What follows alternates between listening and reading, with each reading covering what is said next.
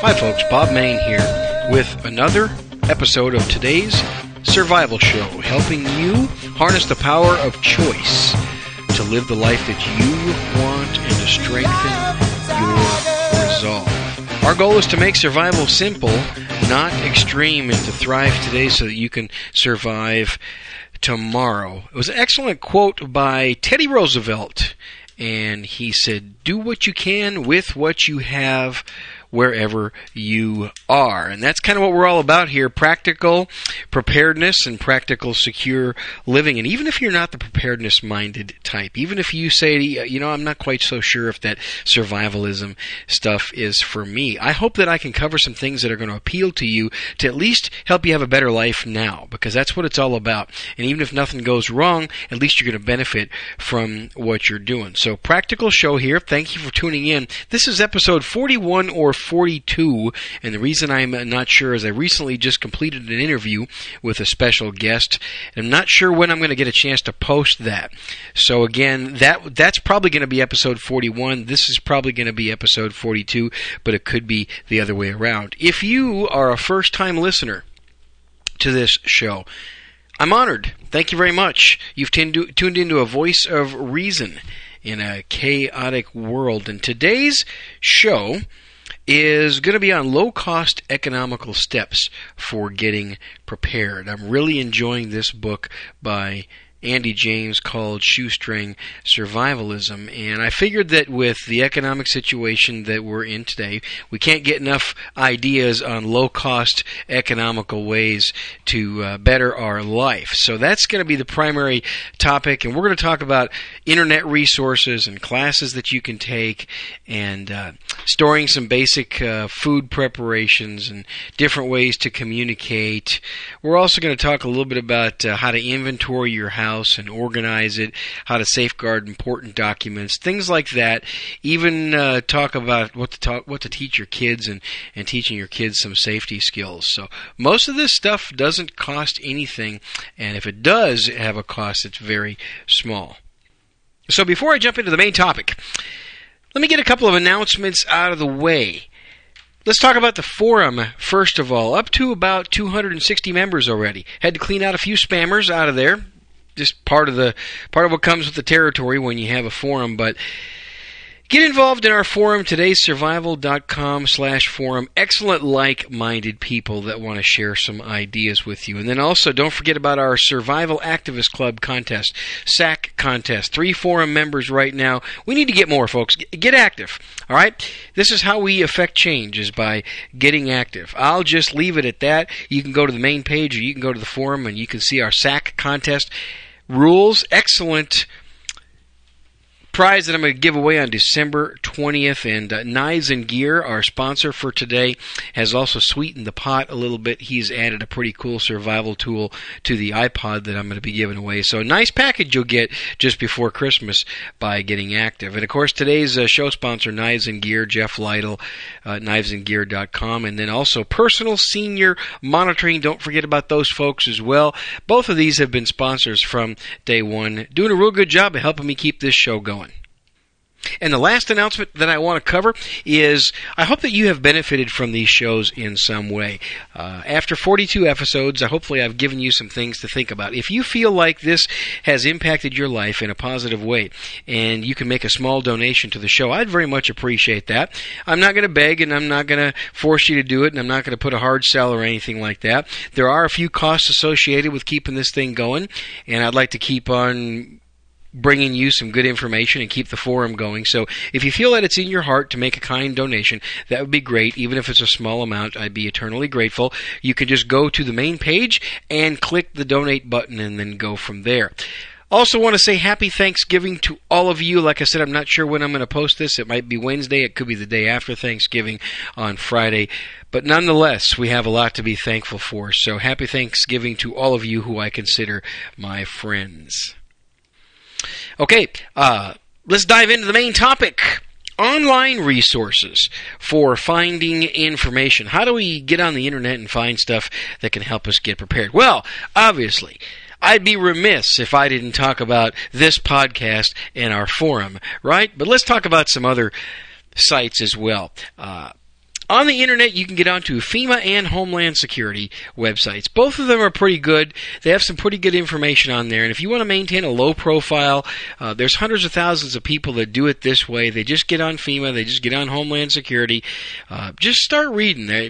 FEMA.gov and then the Homeland Security website, excellent. And you can also do on the internet what's called a HIV search, a HIV search, HIV internet search. What that is it lets you determine what threats are in your area. If, for example, you're just still not quite sure what could affect me in my area, do a hazard identification and vulnerability analysis. And Andy James talks about this in Chapter 4 of his book. You pick your area. You do that hazard identification vulnerability analysis. I did it for Texas. I went onto that website and I put in Texas hazard identification. I got plenty of info as to what can happen not only in my state but in my local area. Another thing you can do is when you get to the FEMA website, FEMA.gov, there's a search bar in FEMA.gov. Just type in the words, "Are you ready?" on FEMA.gov. In the search area, type, "Are you ready?" You'll be amazed. You'll get all kinds of good disaster preparation information just by typing that in. And I'm going to put a link in the show notes to that internet site where you can just type in, "Are you ready?" on FEMA.gov. You'd be amazed what you find on there. And you remember how in one of my shows I was talking about family communications and communicating and setting up a meeting place with family members if there's a disaster, and things like shutting off the utility, if there's utilities in your house, if there's a disaster, and insurance company interaction, and vital records, and caring for animals, and things like that. All that is on the Are You Ready page on FEMA.gov. So check that out. I think you'll be very impressed.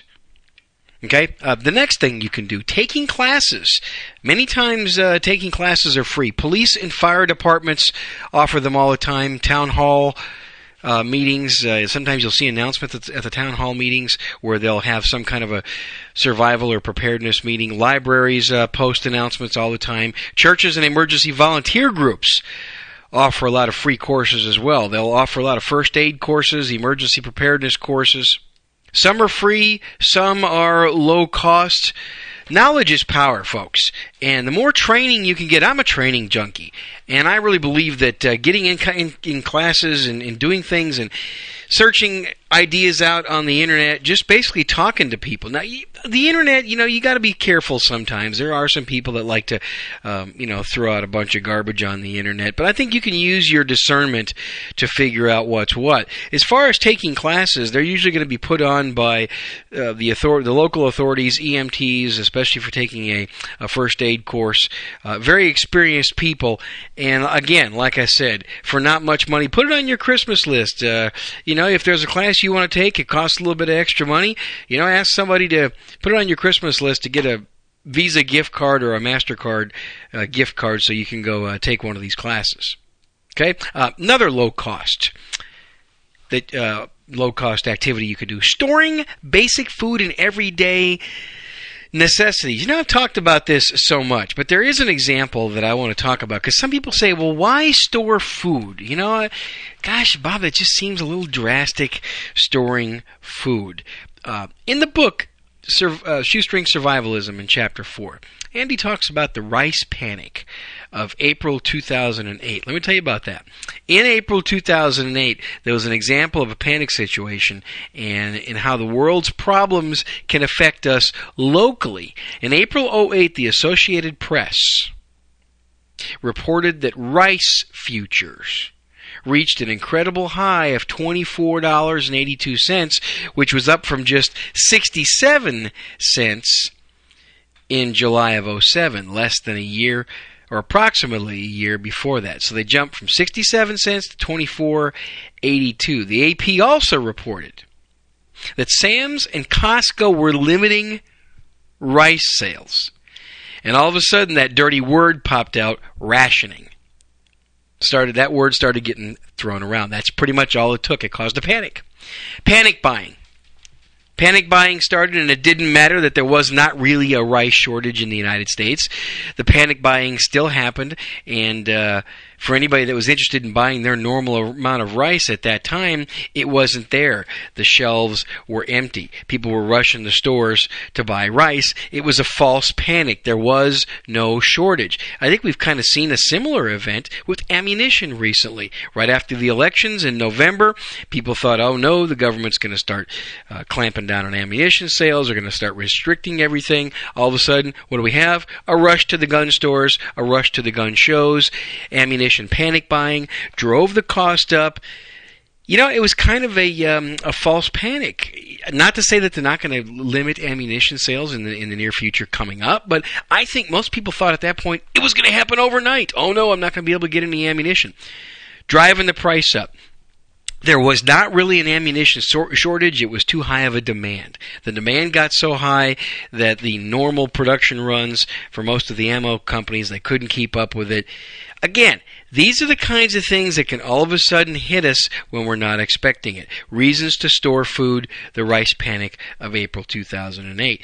And because of the virtual light speed of communications today, especially with the internet, any type of an event like this, even if it's misreported, like in this case, it can cause a false panic.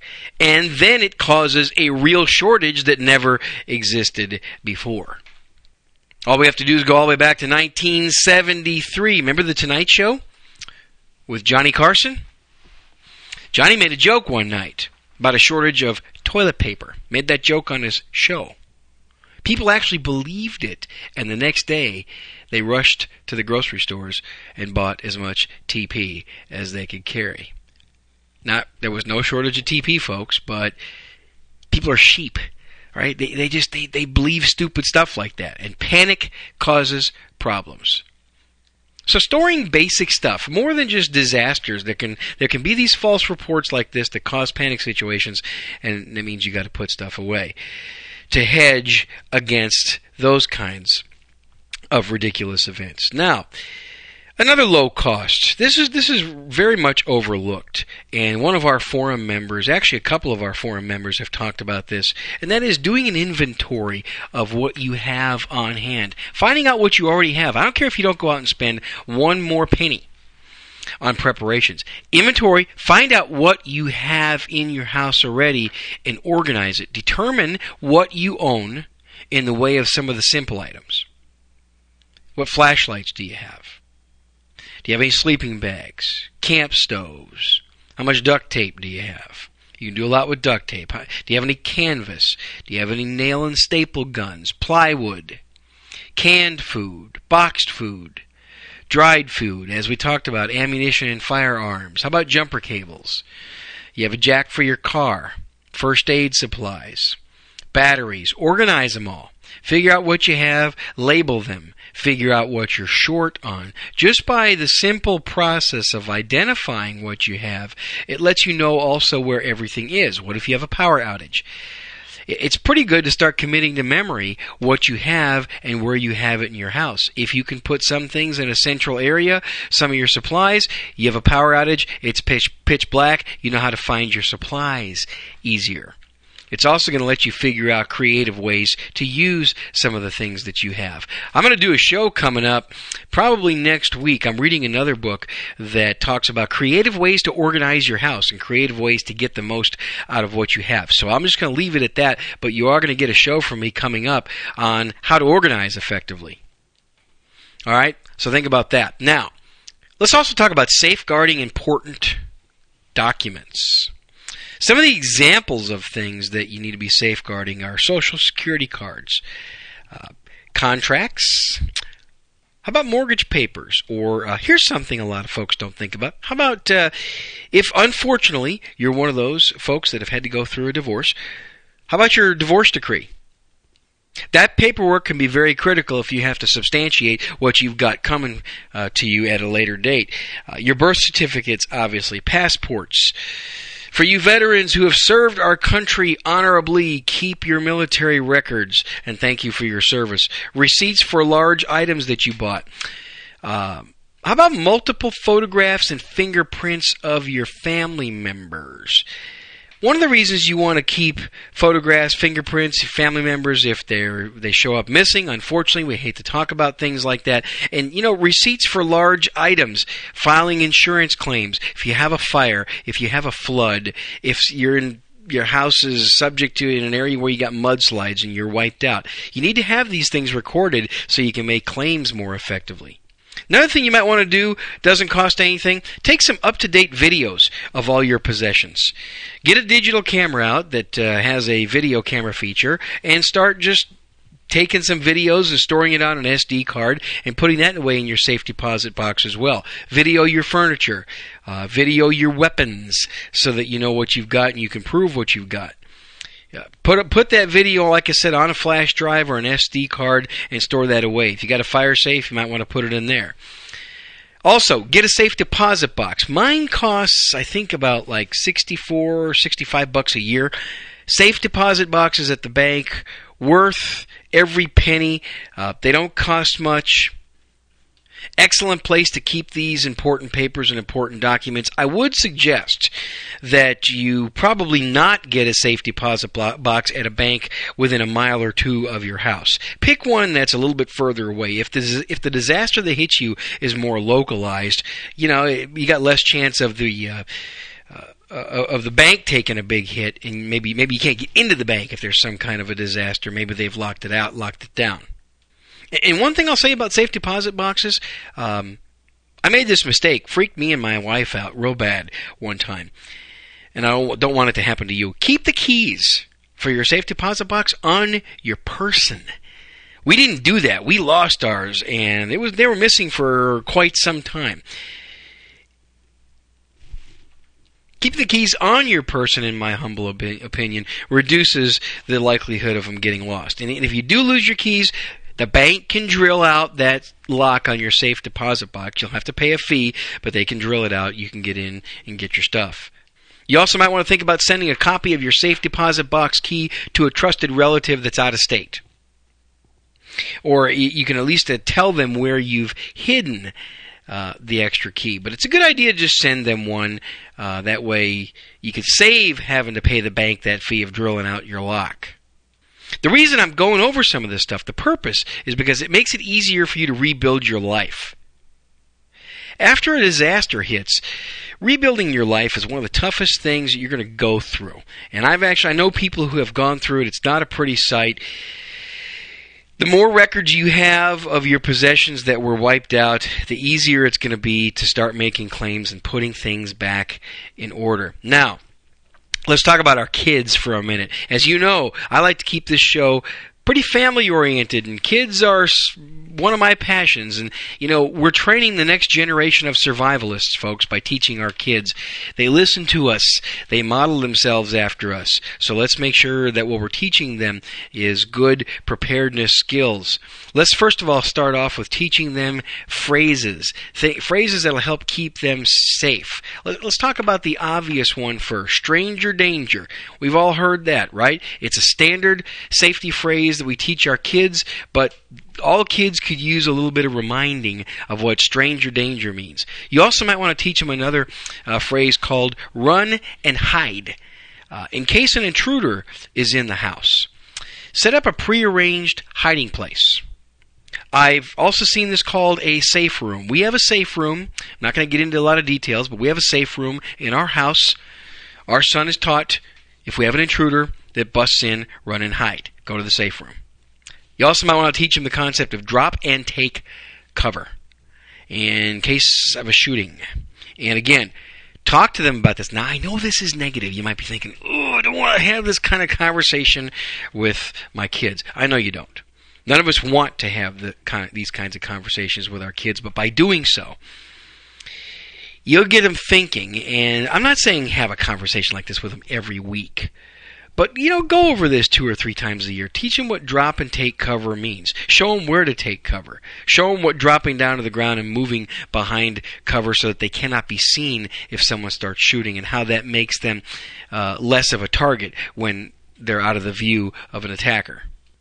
And teach them things like what's the difference between cover and concealment. Teach them things like a car or a wall is cover. A bush is concealment. A bush is not going to provide them cover. It's not going to stop bullets from flying, so to speak, but it is going to conceal them and make them out of sight from the attacker. So teach kids things like that. Don't hold this stuff back from them.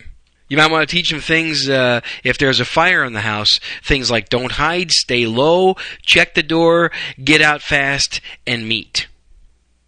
All right, that means in case there's a fire, it means never hide from a fire. That's what the don't hide means. Stay low means stay below the smoke and below the fumes. Check the door means check to see if it's hot. Get out of the house fast. And then meet means go to our designated meeting place. And you need to discuss where are you going to meet after the fire? How are you going to be able to make sure everybody's okay and everybody's accounted for? Where is that place going to be? Is it going to be at a neighbor's house?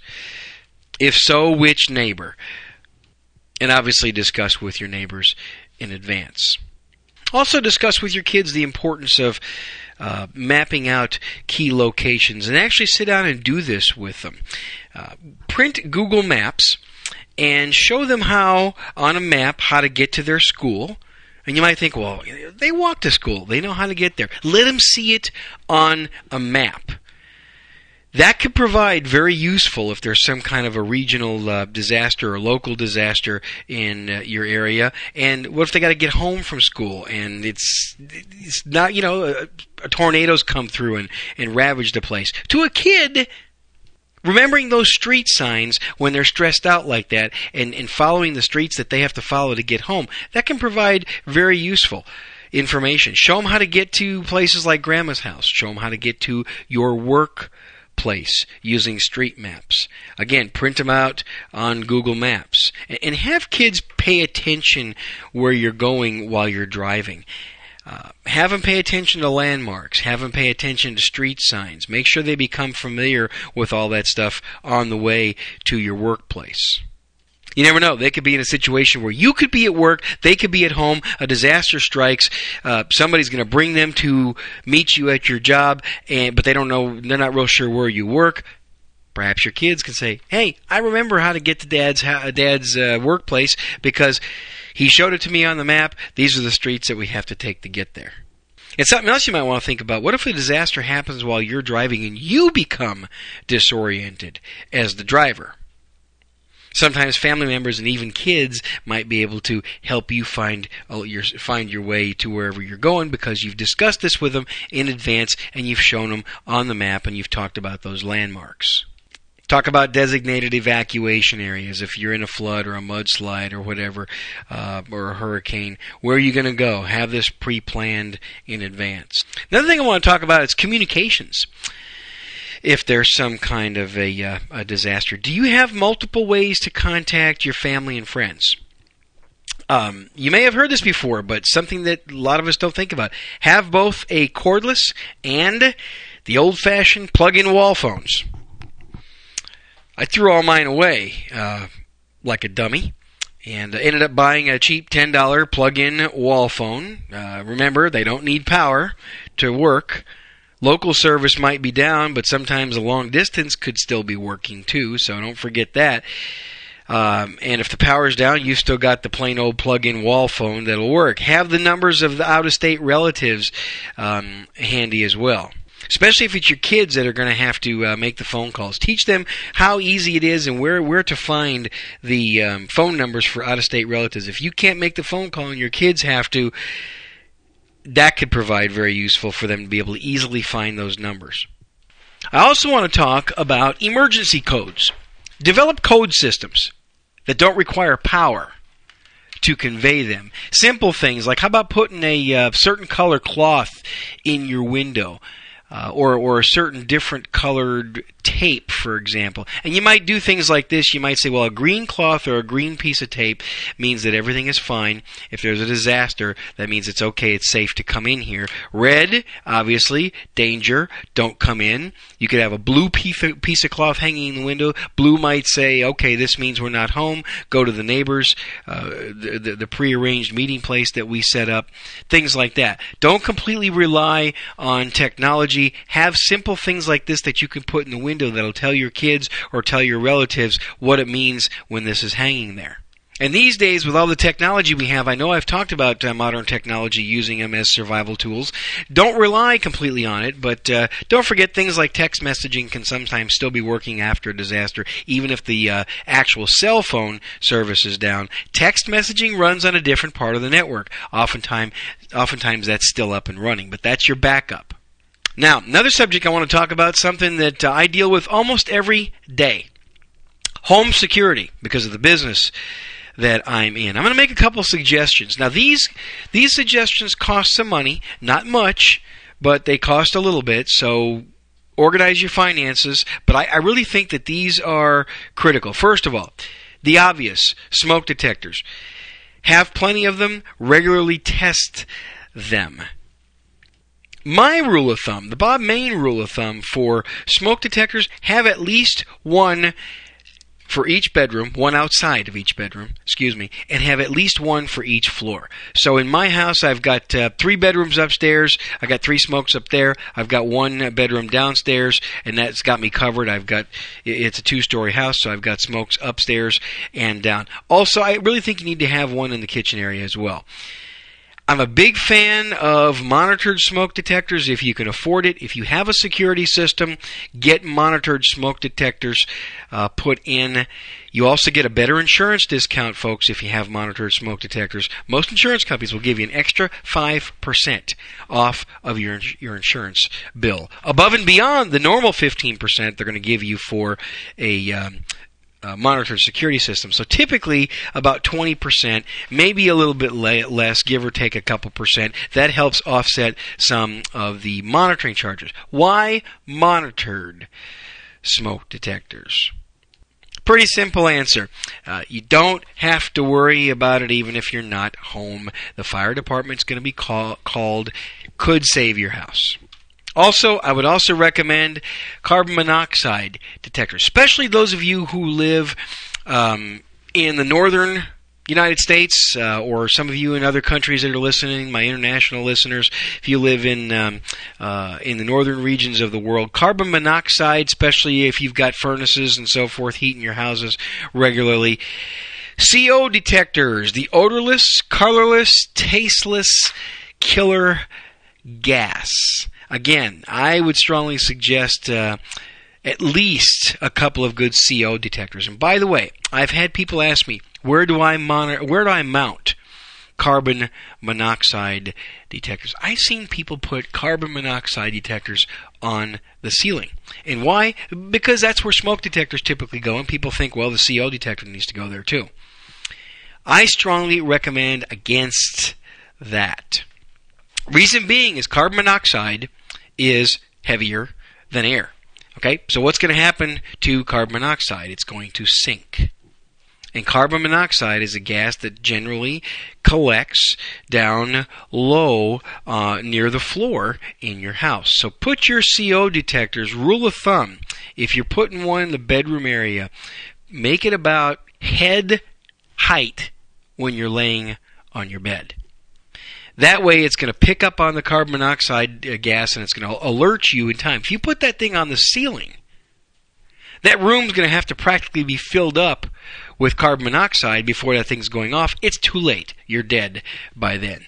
Carbon monoxide detectors about 3.5 feet or so roughly off the floor. Surge protectors. Next thing I want to talk about. Make sure you got plenty of those to protect your electronic gear, your computers, and stuff. Okay, another thing I want you to think about. Have you identified safe areas in your house?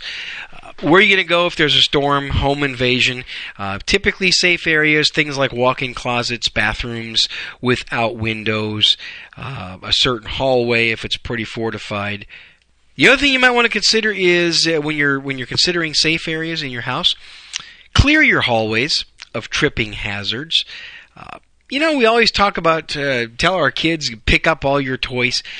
There's another good reason to teach kids, pick up all your toys. Kids have a tendency to leave them in the hallways. It's a tripping hazard. What if your power goes out and you're trying to make your way through your house? There's toys everywhere and small furniture everywhere. Dangerous situation. Also, keep a pair. Now, this is something that until I read this article, I didn't do, but now I do it. Keep a pair of slippers or house shoes and a flashlight near each bed. I used to keep the flashlight, but I didn't have the slippers near the bed. The reason for that is stepping on glass is one of the most frequent causes of injury after a natural disaster. So think about that. You also might want to make sure that everybody in your family knows how to operate all the doors, all the windows, the knobs, and the latches in case you need to escape out from inside your house. Okay, back to home security for a minute. A simple home security check. Check your locks. Have you reinforced those locks with longer screws, the locking hardware? All right. Have you taken those piece of junk little 1/4-inch screws out, and have you purchased some 1.5-inch screws and reinforced your locks by using screws that go all the way into the 2x4 in the door frame? Is your security system working properly? Check that. How about your windows? They all locked like they're supposed to be? You'd be amazed the number of break-ins that still occur today. And I see this all the time because I sell to a lot of security alarm contractors, the products that I represent. People are still leaving their windows unlocked. And that's how a lot of thieves are getting in, a lot of burglars. Okay? And since we're on the subject of home security, a few more things I want to talk about.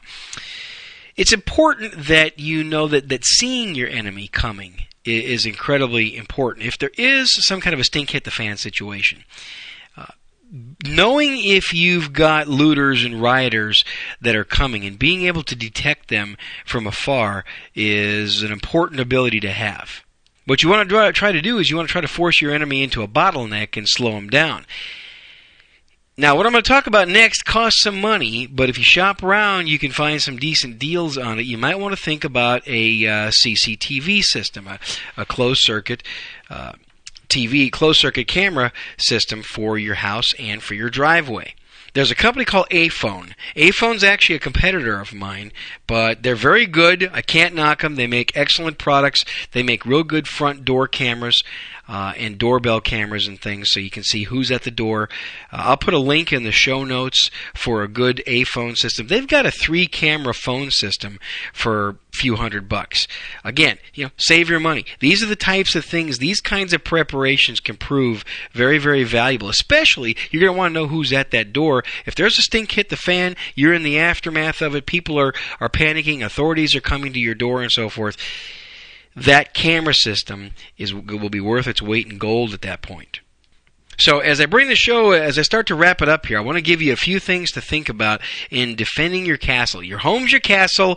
Defend it, especially if you're going to be bugging in a disaster. If you don't have anywhere to go, you don't have a bug-out location to go, here's some things to think about when defending your home. First of all, creating standoff space. Standoff space is the visible distance between your home and the perimeter of some sort. And the more standoff space that you can create, more is better in that situation. In other words, if you have a perimeter fence, how much standoff space do you have between the fence and your home? Okay, and I mentioned, the next thing I want to mention is visibility. I mentioned cameras earlier. If cameras are not financially possible for you, consider things like one-way blinds or pull-downs. You also want to think about deterring. How are you going to deter invaders? Dogs, obviously. I've talked about that in previous shows. Cameras. How about motion lights? One of our forum members made a post about the motion lights that he's got. Motion detectors that are flipping on lights. Lights are a big deterrent that a lot of people forget about. At nighttime, criminals don't want to be seen. Lights can easily deter them. Fences, obviously, barbed wire fences, always a good deterrent. As I mentioned, heavy locks, steel doors, bars on windows, things like that. And, of course, security systems, signs and stickers in the front yard, big deterrent. Now, a couple things I want to say about the perimeter. because I mentioned that before. Having a high fence is great, and it's going to give you more time to stop an intruder, and especially if you've got to shoot him. If he's got to get over that fence, it's going to take him longer. Motion detectors work great, and the ones with spotlights, the motion detectors, I've got 2 of these in my house. Those are even better. So think about that, and of course you got to think about defense. How are you going to defend your home? What kind of firearms do you have? How about things like slingshots, knives, crossbows, bats? Remember all those things I talked about in that one podcast where I talked about self-defense without a gun, pepper spray, mace, tasers? Make those part of your preps as well. Traps, human traps. Don't forget to think about things like logistics. There is something to be said for beans, bullets, and Band-Aids. Always maintain at least, bare minimum, I think, at least a 30-day supply of food and water. Some of us have a lot more than that stored, but I think that's your minimum right there. Set your first goal of 2 weeks, but get to that 30-day minimum as soon as possible. Medical supplies, books, gear, spare batteries, things like that, all part of your logistic planning. Don't forget about communication planning if you're inside your house and a lot of communication systems break down. Things like radios, two-way radios is what I'm talking about. Ham radios, CBs, base station CBs. Like I mentioned, the hardline, plain old telephone system. And I just got reminded of something. Talking about a plain old telephone system. There's so many households today I think are making a critical mistake. So many of them are going cellular only. And from a convenience and a cost standpoint, that might be good, but maintaining a plain old landline.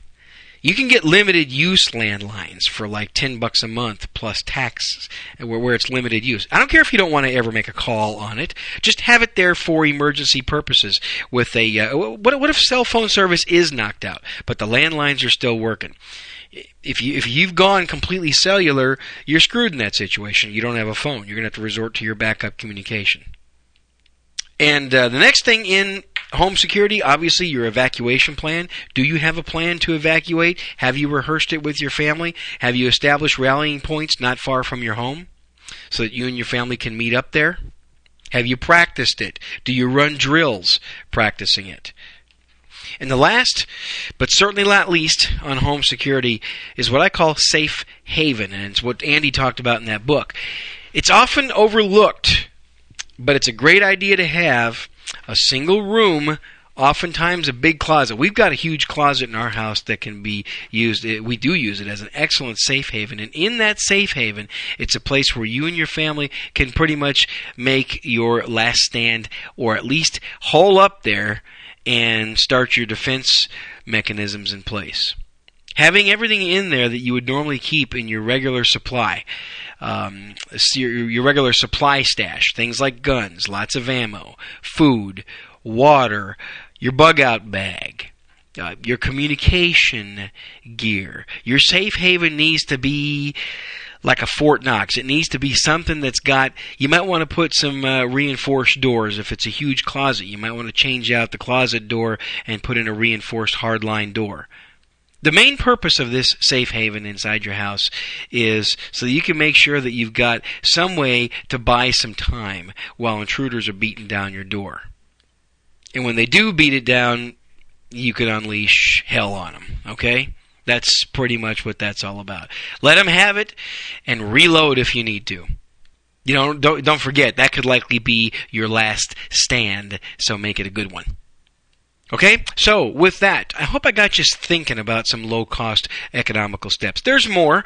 I'll save that for another show, but I hope I got you thinking about how to use the internet to start creating your preparations, what classes to take, what documents to safeguard, what to put away, what skills and words and phrases to teach your kids, and code words and meeting places and things like that, communication systems, and how to safety check your house, and what kinds of devices like smoke detectors and COs, and where to mount them, and creating safe havens and standoff space and things like that, deterrence for your house. All these are low-cost methods, and many of them are free. So I wanted to try to remove some excuses today A lot of people come up with excuses saying, well, I don't have the time and I don't have the money to prepare. Little by little, we're going to try to remove some excuses so that eventually you can't say no. Eventually you have to bop yourself on the head and say, okay, this stuff doesn't cost anything, doesn't cost much money to do it.